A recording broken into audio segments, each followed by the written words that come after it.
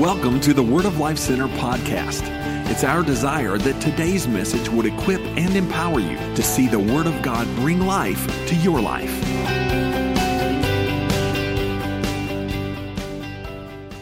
Listen, I got a message for you. That's why I'm here tonight. I got a message for you, but I want to frame it just to kind of give you a little bit of a backstory behind it. When we were pastoring, we've pastored in a couple of other churches. One of the things that I always enjoy doing is that I always like, at a certain point in the year, we would just put a survey, like a certain Sunday or a couple of Sundays, we would put a survey out. We just do a survey, man. These pieces of paper when people came in, and you had a bunch of questions on them, and then had a place on there that if you have any other questions beyond, above or beyond what you see on this piece of paper, on this survey, just write it in there. And so what people would do is that they would check whatever questions that they were interested in. And the point is this, is that what I would do is whatever the top 5 most asked questions, later on in the year, I would do a series on it, and I would just answer the questions. We called it You Ask. And there was a question that consistently came up. Consistently, it was in the top 5, consistently.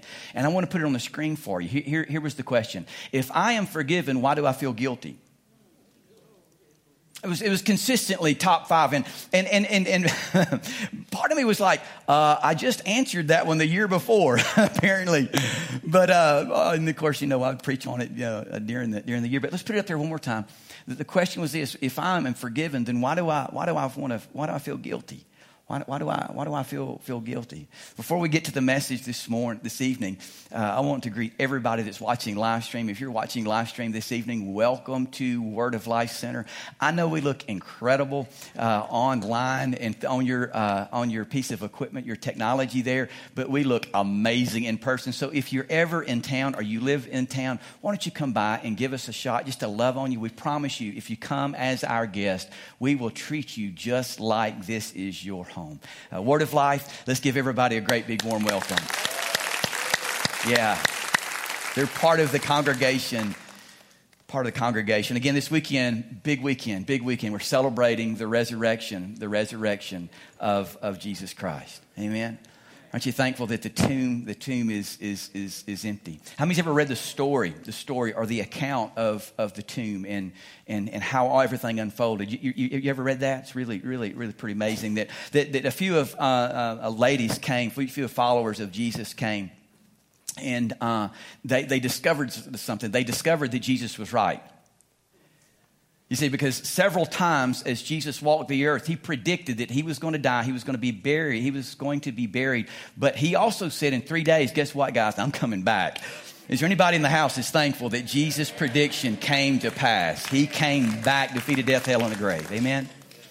And so the first 3 people that really discovered that, first 3 human beings, I'll say it that way, that really discovered that were 3 ladies. They came. And so, but there was actually somebody else that was already there that was a witness to it. You know that. There was this angel that was there. We don't know his name. We don't know him as Gabriel, any of those big ones. He was just an angel. And apparently, after Jesus was resurrected, right after Jesus was resurrected, this angel's there. And I'm just painting this picture of what probably happened. If you don't agree with it, when we get to heaven, God will tell you that I'm right, okay? And so Jesus is raised supernaturally from the dead by the power of the Holy Spirit. Aren't you thankful that same power is in us today? Amen. Supernaturally was raised by the power of the Holy Spirit. He gets up. The tomb is rolled back, and the door, the rock, the stone is rolled back, and he is about to step out, and then he stops and he goes, "Oh, before I go," turns to the angel and said, "Let me tell you something." In just a few short minutes, there's going to be some people that are going to show up at this tomb. And there's some things that I want you to tell them. The first thing that I want you to tell them, and this angel, I believe he's probably a younger angel. He's listening. There's Jesus. Jesus, the master, is there. The angel has seen this resurrection. And Jesus says, listen, here's what I want you to do. Make sure that when people come, first thing you tell them is I'm alive. Amen. Number 1, you tell them that I'm alive. Tell them that I'm alive. And then he said, all right, then when they're here, don't forget this angel. And I'm sure the angel was like, okay, let me write this down. He's alive. Then he said, I want you to tell them that to go to my disciples, the followers, the 11. And I want you to make sure that you tell them. Well, let me just show this in the scripture. Look at this in the scripture. Go tell the disciples, especially Peter, that he's going ahead of them to Galilee. So what's happened here is that the angel has already spoken, Jesus has already spoken to the angel, and the angel is delivering the message. He's already delivered the message, right? And the message is this: go tell his disciples, especially Peter, that he is going ahead of you to Galilee, talking about Jesus. You will see him there just as he has told you. So this is the angel speaking to the four ladies, Mary, and Salome. It sounds like a group, a rock group or something. Mary, and Salome. They're there, and the angel has told them that because Jesus has given the angel the instruction to tell them. I'll call this a tomb talk. It's a tomb talk that Jesus had with this angel, that the angel had with these four ladies. But there's this thing that I want you to look at very closely. There's a point here that I want you to look at very closely. And let's bring it back up. Go tell his disciples, and look what he says there, especially who? Peter. In other words, Jesus is there with the angel, and he said, okay, you make sure that you tell them that I'm going to meet them in Galilee, but make sure especially, don't you forget to let Peter know that I want to meet him. I want to talk to him. So the ladies go back and they tell the disciples this, and I'm sure Thomas is like, yeah, right. But I wonder what it was like when Peter heard that message. Because the ladies would have said, listen, he specifically, Peter, he said he wanted to talk with you. What do you think went through Peter's mind? Ruh-roh. Uh-oh. But why was it that Jesus specifically wanted to talk? Why was it that Jesus specifically wanted to talk with Peter? And here's why. Here's why. It's because Peter was dealing with something that could cripple a man's soul. And Jesus knew it. Jesus knew that Peter was dealing with guilt because he had forsaken Jesus after he confirmed to Jesus on more than one occasion that it didn't matter what happened, Jesus, I am with you even if I have to give my life. And so that is the reason, ladies and gentlemen, that Jesus specifically told the angel to tell the disciples, especially Peter, make sure you meet me. Because Jesus knew, everybody listen to me, Jesus knew that Peter had a race to run, and as long as he allowed this guilt that was in his soul, he would not be able to run his race. Aren't you thankful you came to church on a Wednesday night? He knew that the potential would never be realized unless Jesus helped him, Peter, deal with that guilt. So Jesus wanted to meet Peter to let Peter know, Peter, we're good. So in John 21:17, the disciples are already there. This is how John records this. The disciples are already there. They are fishing one morning, and they're out there, and somebody walks up on the shore. It's Jesus. They didn't recognize him. And he's like, hey, you guys catching anything? No, we're not catching anything. Jesus said, well, take the net and throw it on the other side. They threw it on the other side, and I love the way that John wrote it, the disciple that Jesus loved. Come on, John. Turns to Peter and said, Pete, that's Jesus. What does Peter do? Peter jumps out of the boat, swims to Jesus. I believe he hugs Jesus, and he turns around because he has to go back out. How to help the disciples? Because the nets are breaking. There's so many fish. You get back in. Isn't that pretty cool how Jesus started that way with Peter, and what he's ending that way with Peter? You know, the whole fish thing, full of fish. But listen to me. So he gets back to the shore, and later Jesus is having a conversation with him after the fish tacos. We all know they had fish tacos, right? But listen to the conversation. Jesus said to him, talking to Peter the third time, Simon, son of John, do you love me? And Peter was grieved because he had asked him the third time, do you love me? And he said to him, Lord, you know everything. You know that I love you. And look what Jesus said. And I'm just, because of time's sake, I'm just getting to this point. I encourage you to go back and read the previous conversation, the rest of the conversation, because Jesus said, ask him several times, do you love me, Peter? Do you love me, Peter? Third time, do you love me, Peter? Go back and study it. And Jesus is actually asking him about different kinds of love. And in the Greek, in English, we don't read it that way, but in the Greek, it's a very, very interesting study. But here's the point that I want to make to you. Jesus said, do you love me? And Peter said, yes, Lord, you know I know everything. You know that I love you. And Jesus said to him, watch this, feed my sheep. Now, again, go back and read the whole conversation. And here's what you'll find out. You'll find out that Jesus did not bring up the past about Peter. You'll go back and you'll find that Jesus didn't start the conversation out with, Peter, what were you thinking? Peter, did you not recall the times that you told me that you were not going to bail on me, that you would be with me till the end? And I remember specifically, Peter, when I looked at you as I was about to be scourged, I saw you, I looked you in the eyes, and you turned and you walked away. He did not bring it up, ladies and gentlemen. You know what Jesus did? Jesus reminded Peter of his purpose.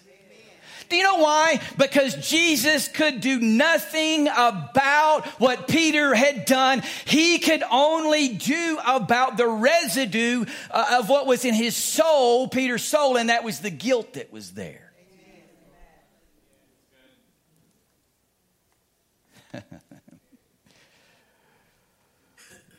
So he never brought up. Why? Because it couldn't be undone. Jesus just went after Peter's guilt. He said, Peter, I forgive you.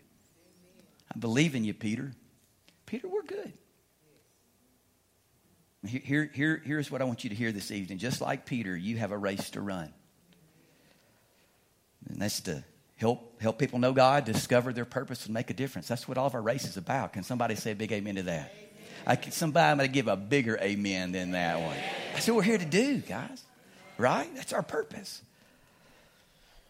But there's some things that can slow us down if we're not careful. Hebrews 12:1 says, therefore, since we're surrounded by such crowd of witnesses to the life of faith, let us strip off every weight that slows us down. Ladies and gentlemen, guilt will slow you down if you don't let Jesus help you with it.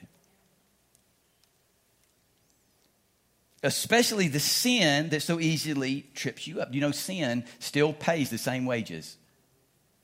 Come on now. So you don't want to mess with it. Don't flirt with it. Leave it alone. Be like Forrest Gump. Run from sin. Okay? And let us run with endurance the race that is set before us. Guilt can and will be a weight that slows us down. I'll talk to you just for a moment about the good side of guilt. The good side of guilt. Okay? If you're taking notes, write that down. The good side of guilt.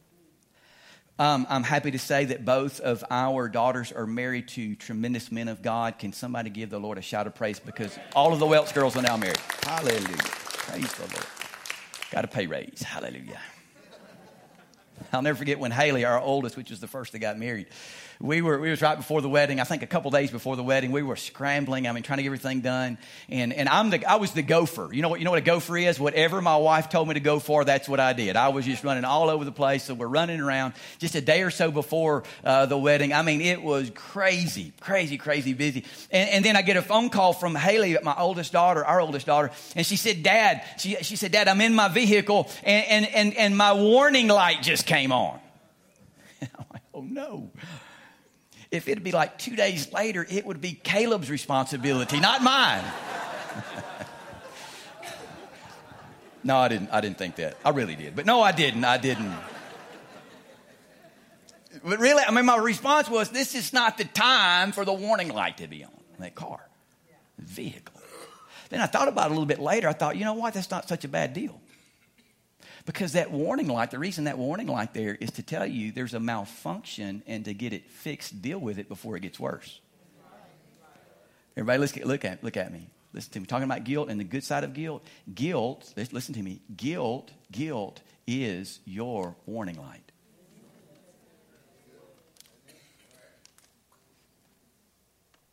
Because guilt is a sense that you've missed the mark. There's a malfunction.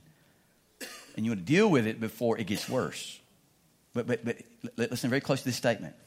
All guilt isn't bad. But all guilt will go to one or the other direction.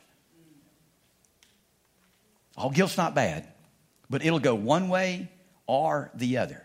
For time's sake, I'm not going to go through this whole thing, the whole scriptures, the whole account that happened in the Bible with Jesus. But do you remember when the woman with the issue, the one that was caught in adultery, was brought to Jesus? Remember that day? Jesus in the temple, he's teaching. He's just trying to teach some folks, trying to teach some people about himself and about the kingdom and all these different things. There are people everywhere. And all of a sudden, there's a ruckus. And this lady's brought in. And the Pharisees have got her. And the Pharisees are like, hey, Jesus, I know you're teaching. We don't mean to interrupt you, but we got a lady here. Well, Jesus he just simply tried to ignore them for a little bit. And then they said, hey, Jesus, I'm telling you, what are you going to do about this lady that we caught in adultery? I've heard this a lot of times. And most time I read it or hear it or talk about it, I always go, well, where's the dude? Takes two to tango, Where's the man? So they kept pushing Jesus. And finally, Jesus had enough. He stood up. He said, all right, let's talk about this. Whoever is without sin, do what? Cast the first stone. Kneels back down, starts writing some things on the floor. Men start to evacuate. The men that brought the lady start to evacuate. Watch this. I love this. Verse 10 of John chapter 8, Jesus raised up, talking about guilt. Jesus raised up again and asked her, so everybody's gone. Her accusers are gone. Woman, where are they? Has no one judged you what? She answered, no, sir. Then Jesus said, I also don't judge you what? You may go now. But don't sin anymore. All guilt isn't bad, but all guilt will take one of two paths. Here's the point that I want to make here.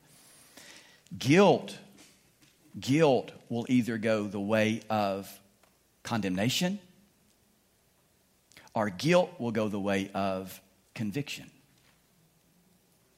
You say, well, what makes the difference? The difference is the source. You see, when the Pharisees were there, with the Pharisees, it was all about condemnation. She was guilty. There was no doubt.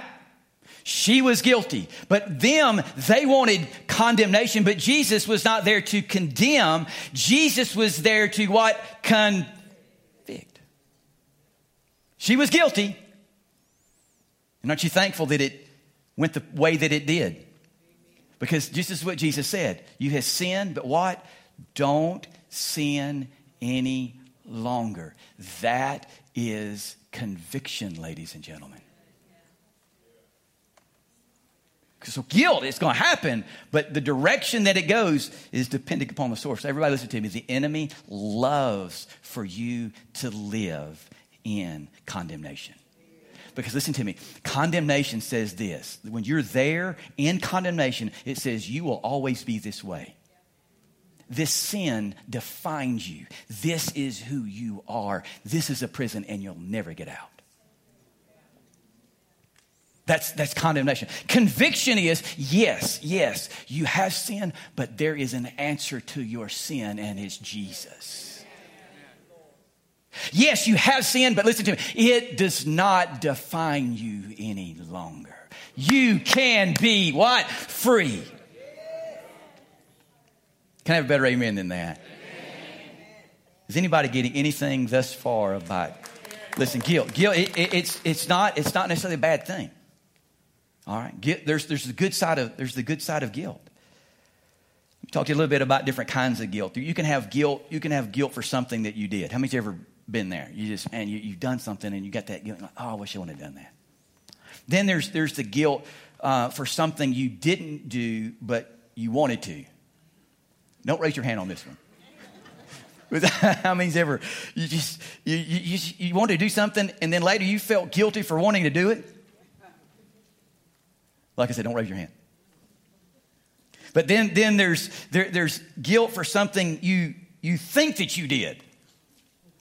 How many's ever, you can raise your hand on that. How many's ever, you just thought, man, I think I did that, and I start feeling guilty, and sometimes you didn't even realize you didn't even do it, and you're like, what did I feel guilty for? Sometimes there's guilt that you didn't do enough to help somebody. That's the kind of guilt that we can talk about. There's the guilt that you're doing better than somebody else. It's called survivor's guilt. But for a moment, I want to talk to you about the deepest form of guilt. And it's the form of guilt. It's the guilt that you're born with.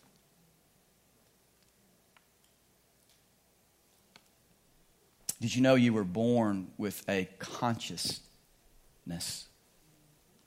It's guilty. And you're like, I don't think so. Romans 5:8 says, so as one sin of Adam brought the punishment of death to all people. Everybody say all people. One good act that Christ did makes all people right with God. Aren't you thankful for that? And that brings true life for all. Go back to the very beginning of that verse. So as one sin of Adam brought punishment of death to who? To who? To who? Genesis chapter 3. God obviously has created mankind, Adam and Eve. And in Genesis chapter 3, as his habit was, God stepped back into the garden, the place that he created where he and humanity would commune. And so he's walking along, and apparently he had a place that he would just meet Adam and Eve. And when he got to that point, they weren't there. So God's walking, and he begins to call out, hey, Adam, hey. I don't know if God said hey, but it just sounds good. Eve, where are they? You do know that God knew exactly where they were at, right? Finally, Adam goes, God, we're over here, picking up behind the trees. Adam, Eve, what's up with the fig leaves? Aren't those things a little scratchy? You ever read that? You're like, couldn't they have come up with something better than fig leaves? And then God says, what's up, guys? What's going on? We all know what had happened, right? They'd sinned. And do you know why they ran and they hid? You know why they ran and they hid? Everybody look at me. That's what guilty people do. They had that sense of guilt, and they knew that God, he was coming and he was going to meet with them, and that they had to run. They just could not stay in his presence. It's because they were what? They were guilty. Now listen, Adam and Eve reproduced. We're here because of Adam and Eve. Physically speaking, we're here. And the guilt that Adam and Eve had in their souls, guess what? It got passed on to the one generation, and the next generation, and the next generation, and the next generation, and the next generation, and the what? The next generation. Because everybody's born separate from God, so we're born with this guilty conscience, and you're like, I'm not sure about that. But let me just tell you a quick story. This will help you about this. Sometimes people are like, I just don't know. How could that work? That I didn't even know him. I didn't even know God. I was not even involved in that decision. I wasn't even there. Why should I be penalized being separate from God? I was in a coffee shop. It's been years ago. I actually had two offices. One was downtown and one was at our campus. The one downtown was called Cold Creek. It was a coffee shop. Even to this day, that coffee shop set the standard for all coffee shops. I just loved it. So if I didn't have if this meeting wasn't real private, I would just, and whoever I was going to meet, it was close to downtown, I would say, hey, meet me at Cold Creek. So I met this guy, and we hung out for a little bit. We talked, and after we got through talking, there was this younger guy. It was a college town. So this younger guy came over, and he said, hey, I understand that you're a pastor. Sometimes I want to lie. I'm just like, I don't want to. Number one, if you want to debate, I don't want to debate. Now, if you'd have called me just out of Bible school, I'd have been like, let's get it on. But I figured out debating is not going to convince anybody to give their life to Jesus Christ, right? Just let your light shine, okay? So he sat down and he said, look, I got a question about this Jesus thing. Why do I need Jesus? And I could tell he didn't want to debate. He was curious. And I said, well, here's the reason we need Jesus. Here's the reason all humanity needs Jesus is because we were born separate from God. That's why you hear people talk, or the Bible even talks about being a sinner. It means being separate from God. And he's like, whoa. I don't think I should be penalized. I'm a good guy. And I don't think I should be penalized for something that somebody else did that I had no control over. I wasn't even involved. I wasn't even there. So I'm thinking, I knew where he was going. I'm thinking, how am I going to help this kid? And so I asked him a question. I said, have you ever heard of a guy named Otis Pickard? Has anybody here ever heard of a guy named Otis Pickard? It doesn't surprise me. You know why? It's my grandfather. You never heard of him, right? Neither did this kid. If he'd have said, yeah, I knew him, I'd have been like, let's talk about lying. No. Or you ruined my point, right? But here's my point that I want to make. I said, my grandfather, Otis Pickard, he fought in World War II, fought the Battle of Bulge, he was in the second wave in the invasion of Normandy. I said, is your life different because these soldiers in World War II laid their life on the line? He said, yeah. He said, the world's completely different. I said, so there's this man named Otis Pickard that laid his life on the line for you, along with thousands and millions, actually, of others. You didn't know them, you didn't live in the same time, but they made a decision that affects you today. Would you agree with that? He's pretty smart. He's a pretty smart kid. He leaned back and went, you got me. I said, so if you can believe that about Otis Pickard, you can also believe it about this man named Adam and this woman named Eve. They sinned, and their sin affects you today. But the good news is Jesus came to help you with that sin problem. Are you with me? So that's the reason that today I'm telling you the deepest guilt is the guilt that we are born with. Look at Hebrews chapter 10. Let's look at a scripture there that talks about that. Hebrews chapter 10, verse 22. It says, we have been sprinkled with his blood, talking about the blood of Jesus, to free us from a what? Where did that come from? Where did that guilty conscience come from? It's been passed on generationally. But the good news is, listen to the rest of this. Our bodies have been washed with clean water, so we must continue to come to him with a sincere heart and a strong faith. Aren't you thankful that Jesus and the blood of Jesus sprinkles and can clean our conscience, and we don't have to live with a guilty conscience any longer? About 14 of you are excited about that. This is the deepest guilt that let me just dig around this a little bit because I'm almost out of time. You say, how do you deal with this? How do you deal with this? I'm not talking about a guilt that I did something wrong and I wish I hadn't have done it. Because remember the question. I'm saved, I'm forgiven, but why do I still feel guilty? How do you deal with that? How do you deal with that? I'm going to give you 1 point tonight. I have 3, but I'm only going to give you 1. Everybody write this down. You got to dress appropriately. You got to dress what? Appropriately. You got to dress what? The Bible talks a lot about putting on, taking off, right? How many in this room are fashion challenged? I have to admit, I am sometimes. I'm getting better. I'm getting a lot better if you talk to my wife, because a few years ago, man, I'm telling you, I'd walk in my closet, look at it, and think this would kill it. This would look amazing. And I walk out and I hold it to my wife. I'm like, what do you think? And she's like, no. don't even think about it. Right? I'm looking forward to the day where technology advances to the point where I can just walk into my closet, just stand there. Then I walk out of the closet, and because of the technology, I walk out and boom, I'm killing it. I mean, matching. I wrinkle free if I want it, but those days aren't here yet. So what do we got to do? All of us got to walk in the closet or wherever your clothes are at. Sometimes for some of it's on the floor, in the basket.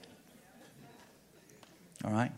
But when however, wherever our clothes are stored, we got to get up. We got to pick out what clothes we're going to wear, and we got to do what? We've got to put them on. Talking about dealing with guilt. We got to put them on. So we got to, if you want to dress appropriately, you got to choose wisely what you put on. But listen to me, spiritually speaking, you've also got to dress appropriately.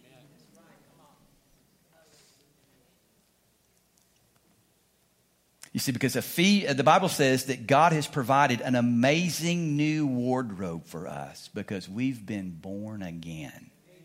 Listen to me, but it's our decision to put it on. Ephesians 4:24 says, put on your new nature, what?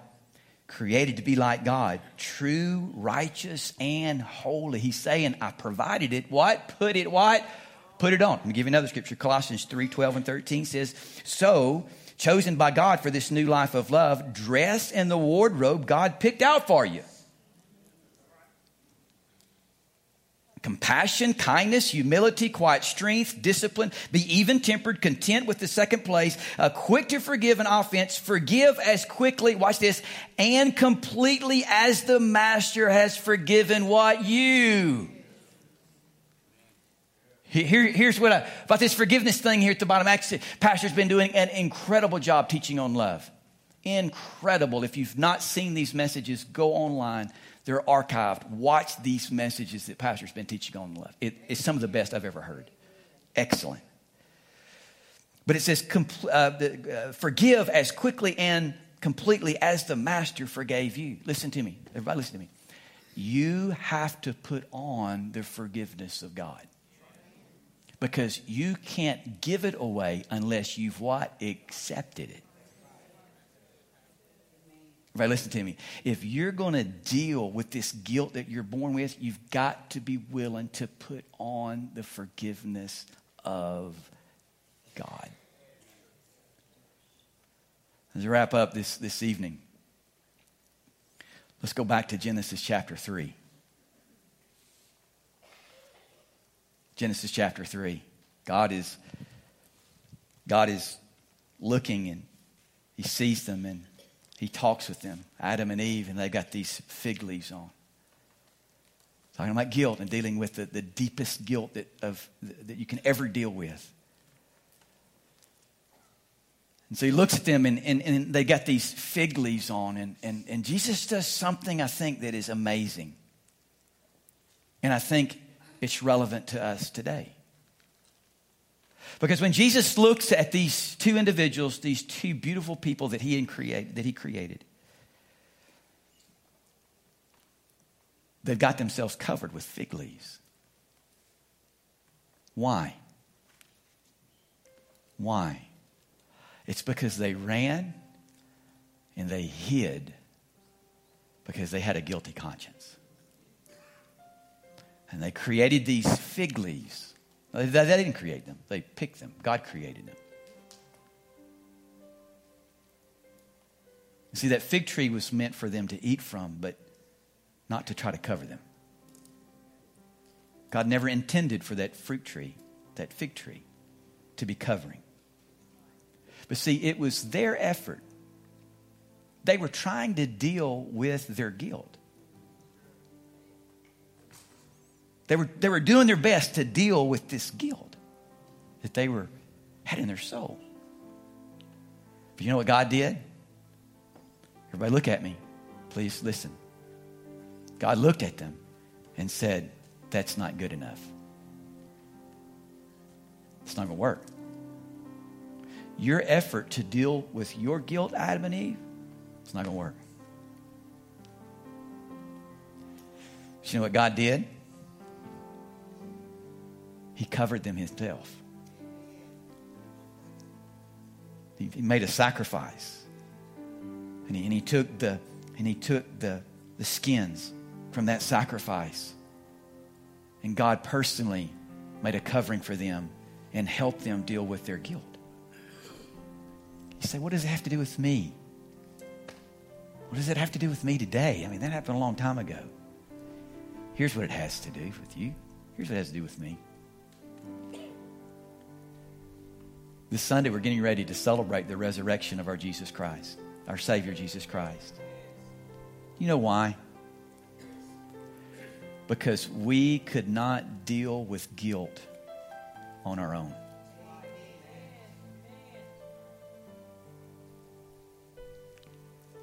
And just like Peter couldn't deal with his guilt, neither could we. Jesus came to help Peter, but Jesus also came to help us. And when we come to him, he says, your efforts to try to cover your guilt, to be free from that guilty conscience, it's not going to work. But Jesus says, I've provided you covering. All you have to do is accept what I've done on the cross by faith. And let me tell you, this is what he says. We're good. We're good. I'm not going to bring up your past. I'm not going to bring up mistakes you've made. I'm not going to bring all that up because we can't do anything about it. But I'm here to do something about the guilt that you have in your soul. Ladies and gentlemen, we don't have to live with the guilt. We don't have to live there. We can be free by putting our faith in the blood of Jesus Christ and the work of the cross. Thanks for listening to the Word of Life Center podcast. You can connect with us on Facebook and Twitter or at our website, wordoflifecenter.org.